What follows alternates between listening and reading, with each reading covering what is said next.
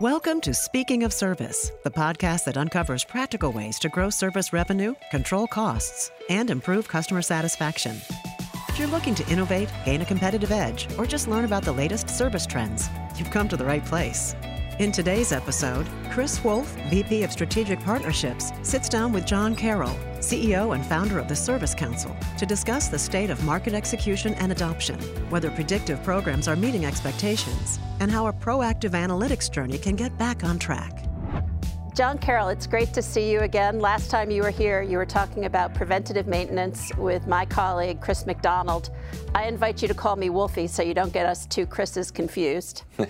So pleased to be here, Wolfie. Really appreciated the first discussion with Chris around moving from preventive to predictive maintenance, and this discussion around remote service is something we're closely watching as a trend. So really pleased to be here. Now, if I recall, the folklore about the Service Council is that circa 2009, this group started as some like-minded folks on LinkedIn in a business group. Is that true? Yeah, that's right. I incubated the Service Council as a LinkedIn business group back in 2009 after serving as an industry analyst at a technology analyst firm based out of Boston for the previous five years. And one of my observations was that there was an opportunity to do the inverse of what technology analyst firms do, which is analyze technology trends, but look at it from the industry practitioner's point of view. So the other elements to transformation, process, people, data, culture, and of course technology is a big part of that, but we wanted to do research for the end user. So really emphasizing an industry practitioner-led approach, and it's worked well for us, absolutely. Well, I understand now you're truly a global organization in more than 30 countries. That's right, yeah. We have 5,000 members worldwide. We have just a really wide, vast community, both from consumer-centric industries as well as the business-to-business-centric industries, industrial manufacturing, high-tech, medical, and healthcare. And one of the things that we really reflect on positively is having this breadth of audience allows us to do some cool things in terms of looking at the commonalities across these really different market segments and how is consumerization impacting business to business. So it's been really fun to cross-pollinate best practices. Well, as a consumer of all kinds of services, it used to be that I looked forward to having that human touch of somebody coming to an expert who could resolve whatever questions I had. But now I expect that those providers of service to me can diagnose things instantaneously, repair them remotely. Is that a trend that you're seeing your members wrestle with? Yeah, we are. We conducted a research project in collaboration with PTC, thank you for your support, around the impact of operational performance and the dependency on customer satisfaction. Those two elements, how do they depend upon one another? And when we asked the question, which channels does your organization currently support customers on, 85% indicated email, followed by 64% social, 58% voice, live agent, technical support infrastructure, 53% self-service, so we're seeing a lot more self-service portals, knowledge centers. And then behind all of that, 52% was field service. And there's a couple of drivers that are moving us to this remote structure and this remote emphasis, and I'd be happy to share a couple of those viewpoints. Now, I understand that you've aggregated a significant amount of deep primary research to come up with this. Talk to me a little bit about the research that led up to the report that we're going to hear about from you today. Yeah, we crowdsource. So in terms of our research methodology, it's survey-driven, quantitative, and then we follow it up with qualitative analysis, interviews. So we like to quantitatively analyze the data. We typically develop 25 to 30 question surveys, field them amongst an audience of service leaders and executives. Not all the time. We have a technician-oriented project that we do annually called the Voice of the Field Service Engineer. But most of our research is geared towards the service executive, and we try to ask them what are the business challenges or opportunities they're trying to solve. And then we look at building a maturity framework in terms of those that are doing it best. And in this particular project, we asked what are the drivers moving organizations to a remote infrastructure, and there's three critical viewpoints that are really pushing us further down this path of remote service. One of which was obviously cost-oriented, inflationary times, right? And the cost of dispatch especially when you think about the density of customers if they're distributed in nature, as well as the sophistication of the products that are being supported in the field. If it's a multi-day visit, well, the cost of a dispatch is rising. It's the single greatest cost to a field service and service organization. Our research indicates that it ranges in terms of cost of dispatch when you take into account fuel costs and labor costs and insurance and uniforms and tools and parts and all the good things that raise these costs. Anywhere from $250 to $2,500 plus in that multi-day, more complex set of industries. So cost is the number one issue driving people towards remote. The second is people. People is a big critical element, one of which is the customer side.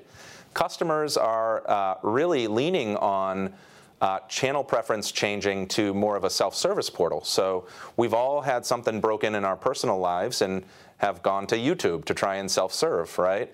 And so consumerization is driving this increased pressure on service providers to more immediately support issues and to provide this remote infrastructure to support it in a more immediate fashion.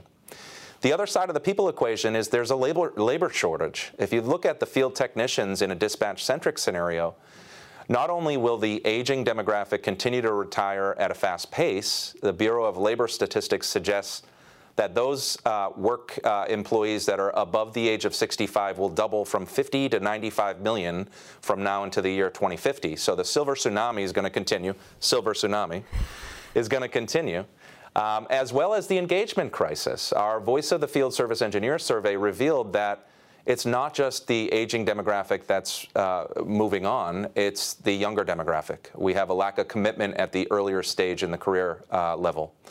65% of Gen X are leaving the workplace and not committed to the role of being a technician, and 67% of Gen Y. And so that comprises typically 75% of a workforce.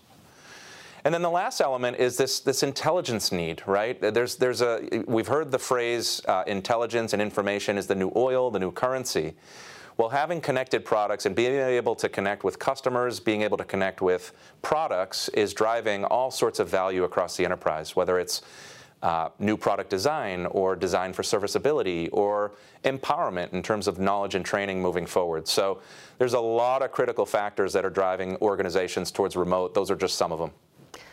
Well, I'm chuckling when you talked about uniforms, and I'm imagining putting a Gen Xer and a silver-haired person in the same uniform and seeing what that experience looks like. Right. I think we all want to have predictability of service, and our brand depends on the experience that our customer has from those two extremes of service providers. Talk to me a little bit about the human challenges of getting people to deliver an experience that's consistent with a brand, and then how remote service can make that a little bit more predictable. Well, I'll tell you, there's a couple things that we're looking at closely. One of which is the labor shortage is driving a greater dependency on extended labor networks. So we're seeing independents, channel partners, extended labor networks being leaned on more commonly. And with that, you become further from the asset, further from the customer, and with that there's a disconnection to all the information that's required to be effective in supporting customers, whether it's customer history, asset history, service manuals, knowledge, all the sophisticated training methodologies that drive efficiencies up in terms of resolution. And obviously we know issue resolution is really important. So extended labor networks are being leaned on more commonly, and that's really driving some complexity in terms of service delivery. And that's obviously fueled by the labor shortage that we previously talked about. So that's just one of the critical elements that we're looking at really closely. So by extended labor networks, you're talking about aggregators who can get the freelancer or the independent service person into some sort of a network where a provider of service could tap into that labor pool. Yeah, so in the example of an asset-centric OEM, right? So a product manufacturer, they have W-2 or full-time employees that are supporting the customers in that field service or remote infrastructure setting.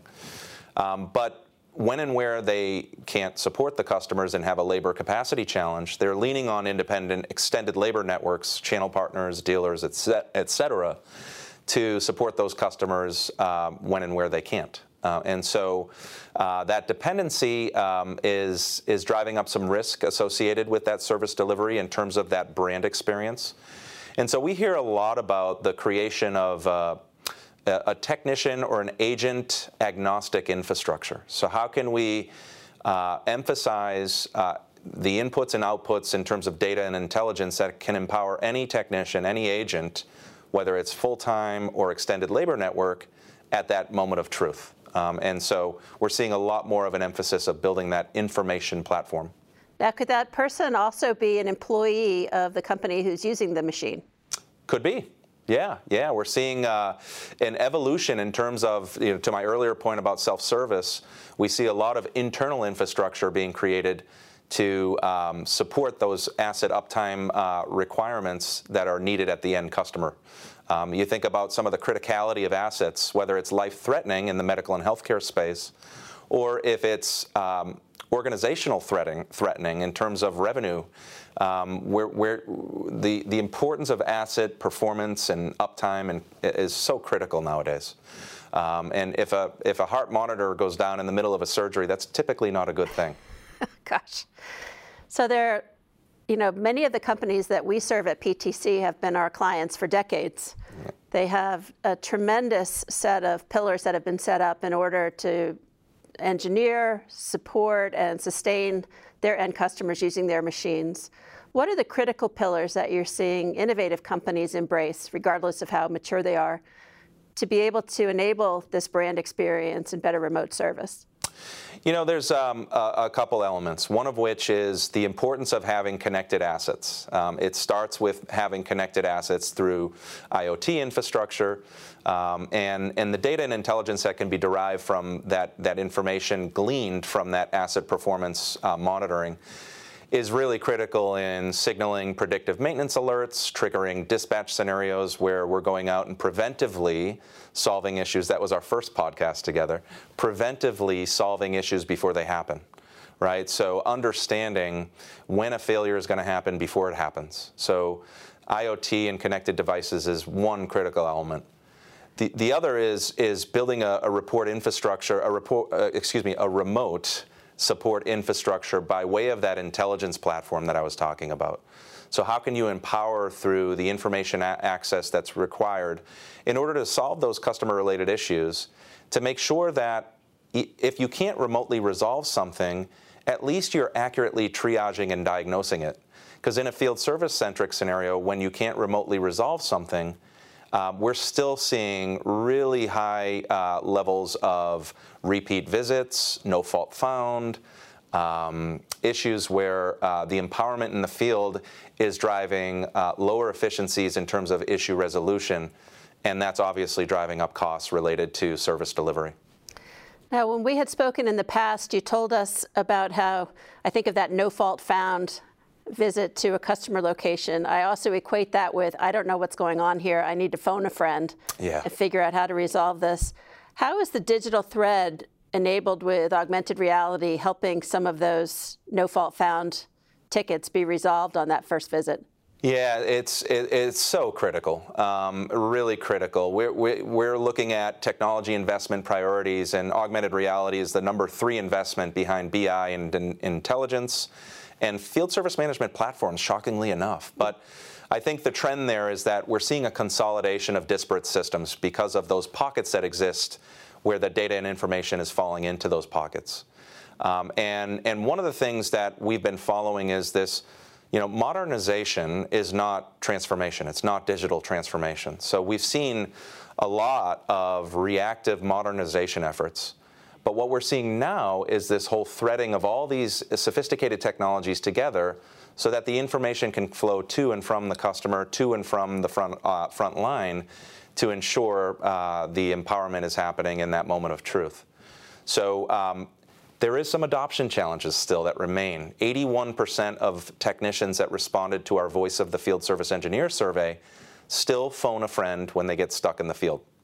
But one of the greatest inhibitors to their success, one of the least enjoyable parts of their day, is the time that they spend finding information. That was the number 2 answer choice in terms of what they don't like about their day-to-day job, right behind paperwork and administrative tasks.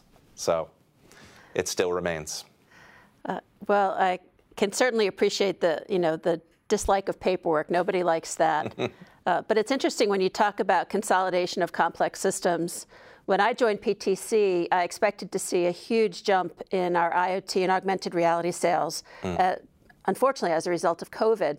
But we've seen, anticipating that, a real renaissance in our Creo and Windchill PLM sales as our clients look to get their digital house in order to flow that data down in a contextual and useful way to the technicians. Are you finding that getting that digital house in order is an important criteria? Would that ease some of the rejection that you may get from the field?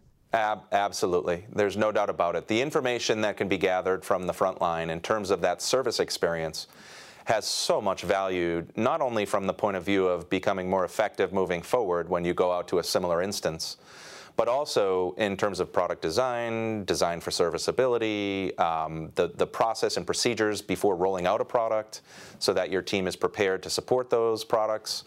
Absolutely, and we're hearing a lot more of an emphasis on involving frontline technicians and engineers in the process of the digital transformation. So it's not this notion of it being the new flavor of the month. We've got a new gadget that we're rolling out to you to make you better. We're involving you in the process so that your input is received and you're part of this solution. So we're seeing a big emphasis of that.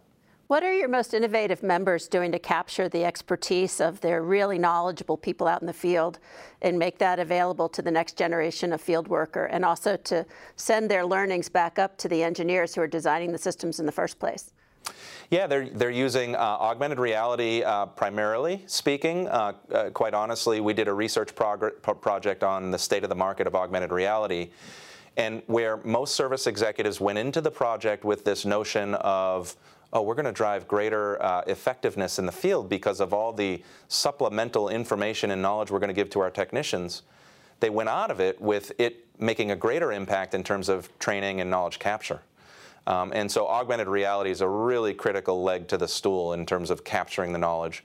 Obviously, knowledge management portals and the ability to take that knowledge in and then assess and assimilate it and take it from an unstructured setting to a structured setting, that's a big element of it. And so knowledge management is another big critical stool, a leg to the stool, if you will.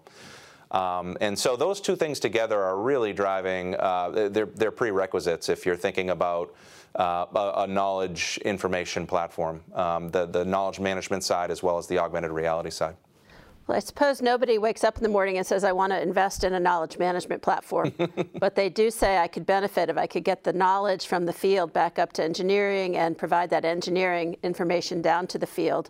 That's a massive amount of investment. It's a cultural change. What does your research show the best companies are doing to even get started?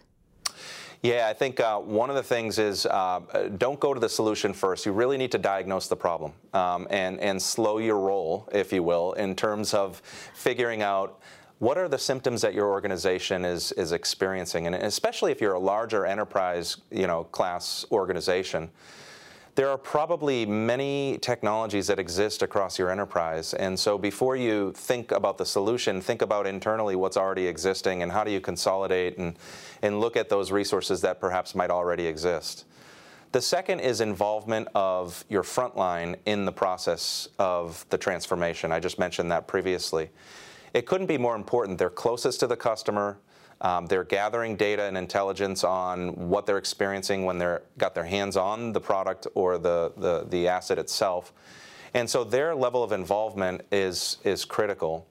Behind that, I would suggest that you've got to communicate often, right? If you think about change management, you got to understand and appreciate that those that are going to be embracing this platform need to understand what its impact is going to be. And you need to communicate often where you are in that journey. And the other thing I would say is, think big, start small, right? So we've heard a lot about that over the years. We're seeing a little bit of a removal from that. Think big, go big is what we're hearing lately, because there's just a tremendous opportunity to consolidate and to advance your efforts moving forward. We see a lot more of a longer-term play in terms of digital transformation, not just that reactive play that we saw when obviously COVID hit us. So It's interesting that you talk about think big, act small, et cetera. We found many of our clients looking to identify a rewarding fix that they can implement and then bringing their whole organization that giant step forward, as opposed to sending one lone scout factory out farther along the horizon and trying to get everybody to catch up. That's right.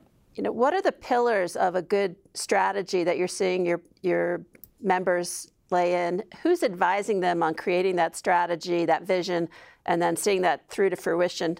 I'm very close to our partner community here, so I'm interested to hear, from the advisory and the external influences, who are your members turning to for that support? Well, of course, they're turning to us, Wolfie. Now, beyond us, obviously, industry analyst firms can be really, really helpful in terms of aggregating the information to empower decisions, whether it's understanding of the technology landscape and those providers that have depth in certain industries. You've got many vendor ranking research efforts that are produced, whether it's IDC or Gartner or Forrester. Those can be really critical to understanding the landscape of providers and where they have depth in terms of solution functionality, but also industry depth. So we're hearing, obviously, the analyst firms continue to be relied upon. We are seeing much greater reliance on member-to-member interaction, right? So what is the tribal knowledge that has been garnered by succeeding or failing? So every day, I can't tell you how many member-to-member facilitated discussions that we're leading where another member is asking another member in an unrelated industry, how did you solve this problem? We understand you're doing great things in this area of your business. We're looking to address it. Can we have a conversation of those success scenarios, but also the pitfall and avoidance scenarios that we should avoid as we go and embark on our journey? So a lot of member-to-member, peer-to-peer collaboration is happening, and we're pretty proud to be right in the center of that. So, well, it's interesting to see companies in one industry looking to another industry for best practices and maybe innovation that they can bring. How does one become a member? I haven't asked you to give an infomercial for your organization, but if I were to give you that chance, tell me about membership and what's involved. Yeah, you can visit us at our website. We offer individual all the way up to corporate and enterprise. So it's multi-tenant or individual. We welcome all parties to come and join. And one of the things that we do is we organize our community by persona. So, we have 8 to 10 research tracks, depending on how you slice it on a daily basis, ranging from service leadership and strategy all the way down to all the cabinet members that comprise a service executives team, whether it's parts or IT or intelligence and data or workforce and talent or any other area of the business. So really organized to the individual, and so each of those cabinet members can find value in being associated. Are you finding non-traditional members coming in? I know there are so many makers of technology who are looking to deliver their solutions as a service because their customers are looking for a shared risk, shared gain environment. Absolutely. How's that shaping up in your membership? As a service is a very hot topic. Outcome-based services, whatever you refer to it as. Really, really critical. It takes a lot to get there. It takes a lot of maturity in terms of process, culture, IT infrastructure, but the results are so proven. Our research suggests that those that are achieving best-in-class across critical KPIs such as customer satisfaction, operational cost metrics, revenue performance, those that are achieving best-in-class metrics are those that are able to achieve that outcome-based methodology, right? And so, but it takes a lot. It takes a really well-foundationed IT infrastructure, a really well-thought-out integration strategy in terms of all these different modernization efforts woven together into a digital thread. So there's a lot that's needed. It also takes leadership and the recognition that service is important and critical. It is a boardroom discussion, and the service leader should be at the C-suite table. We asked in the research effort we commissioned around the presence of service leadership, what is the impact on CSAT performance as well as operational performance? Those that have executive leadership in the service and customer support function achieve a 16.5% greater Net Promoter Score, and they're 2.3 times more likely to see an increase in customer satisfaction with the presence of customer satisfaction, a team as well as a service leadership at the top of that organization. So recognition is the first step to recovery, as is in many cases. I think R&D has traditionally been king of the hill when it comes to creating new products, but how are you seeing the R&D function tap into the service function to make products that are able to be delivered with zero defects day one, but are able to sustain that level of expectation over the life cycle of a machine? We see a lot of focus on this, quite honestly. We're going to have a workshop upcoming at our conference around new product rollout and what are the best steps to doing so, and what's the importance of getting case information back into the enterprise to drive a greater design for serviceability methodology moving forward. So it's very important. We see an emphasis of it, and we see a greater collaboration between service and other lines of business personnel, including R&D. And that's one of the big areas of focus that we're seeing right now. We're also seeing supply chain collaborate more so with obviously R&D and service as well, in terms of availability of parts, the whole circular economy side of things. How can we take assets back into the enterprise and recondition, remanufacture, and reproduce and redistribute? So we're seeing a lot of focus on that, especially with supply chains that continue to be lagged. So lots of cool things happening in that regard. How about the green economy? We've spoken about customer interest and consumerization trends. We've talked about taking cost out of delivering service through remote, but this has got to be a fantastic enabler of ESG. Oh, yeah, absolutely. Sustainability continues to rise and really quickly. ESG initiatives, I would say, is going to be probably one of the top 3 critical service leader measurement criteria for the next coming year. And for enterprises, more broadly speaking, I think it's one of the greatest challenges of our era, if you will. So we're seeing a lot of focus on the circular economy, as I talked about. So how can we take product back into the enterprise and recondition, remanufacture, redistribute? We're seeing a lot of focus on e-waste and the importance of effective processes there.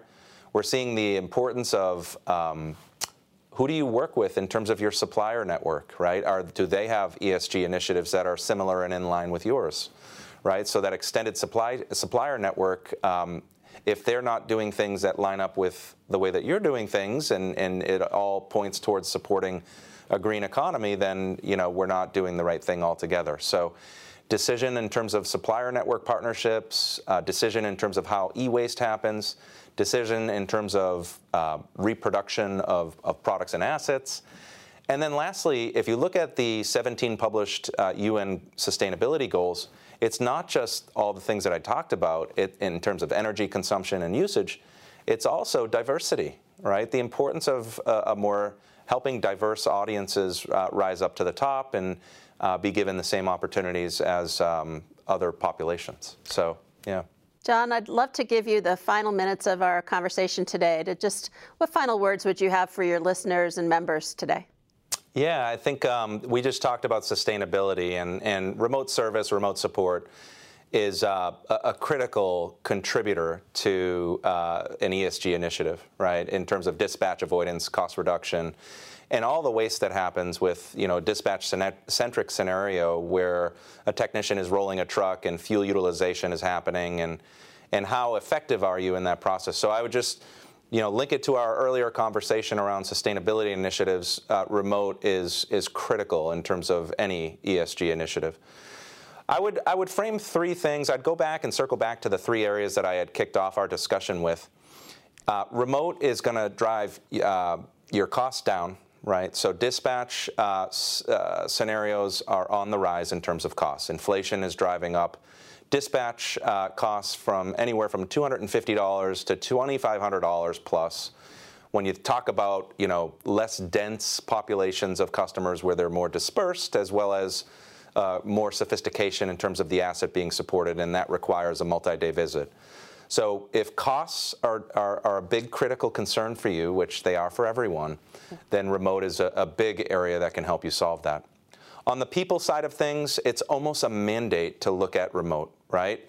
It's a pathway for technicians to stay committed to the career of service.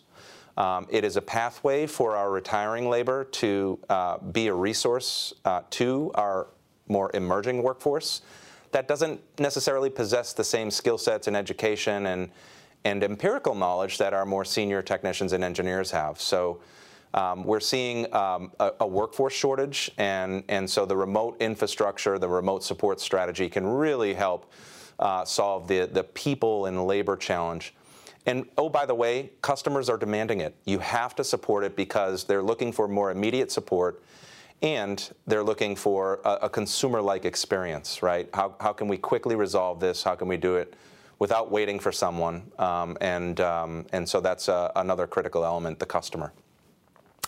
And then the other side of it, I would say, just wrapping up, is the importance of intelligence. If you believe that intelligence empowers your enterprise beyond service delivery and can empower product design and serviceability and training and all the good things that are critical to your organization in terms of people development, then this is another critical element to a remote strategy. So those would be my closing thoughts, Wolfie. I hope that sort of wraps us up here in a nice setting here. Well, you've wrapped it up nicely. I came to this thinking service was part of the business. I'm leaving believing that service is the business. So thank you for that. Well, I'd love to continue this conversation maybe in a future podcast. PTC has appointed our own Catherine Kinnicker to look after sustainability and be able to provide reporting on that from a PTC perspective. One of our partners was talking to me about using ThingWorx and developing a solution to help our customers publish their own sustainability reports. Super hot topic that we're seeing. I just want to thank you so much for coming in. We've spoken about remote service being the new standard. You've helped us understand the customer motivation, the cost motivation, the connection to the brand in terms of consistency of service, and now talking about sustainability. That would be a great jumping off point for the next time we meet. Thanks for being with us, John. It's been terrific. Wolfie, I've enjoyed our time together. Thank you so much to PTC. Thanks for listening to the Speaking of Service podcast, brought to you by PTC. If you enjoyed this episode, please subscribe wherever you get your podcasts and leave a rating or review. And be sure to check out other episodes to hear new perspectives on improving life for aftermarket professionals, service teams, and the customers they support. If you have a topic of interest or want to provide feedback, email us at speakingofservice@ptc.com or visit us at ptc.com/speakingofservice.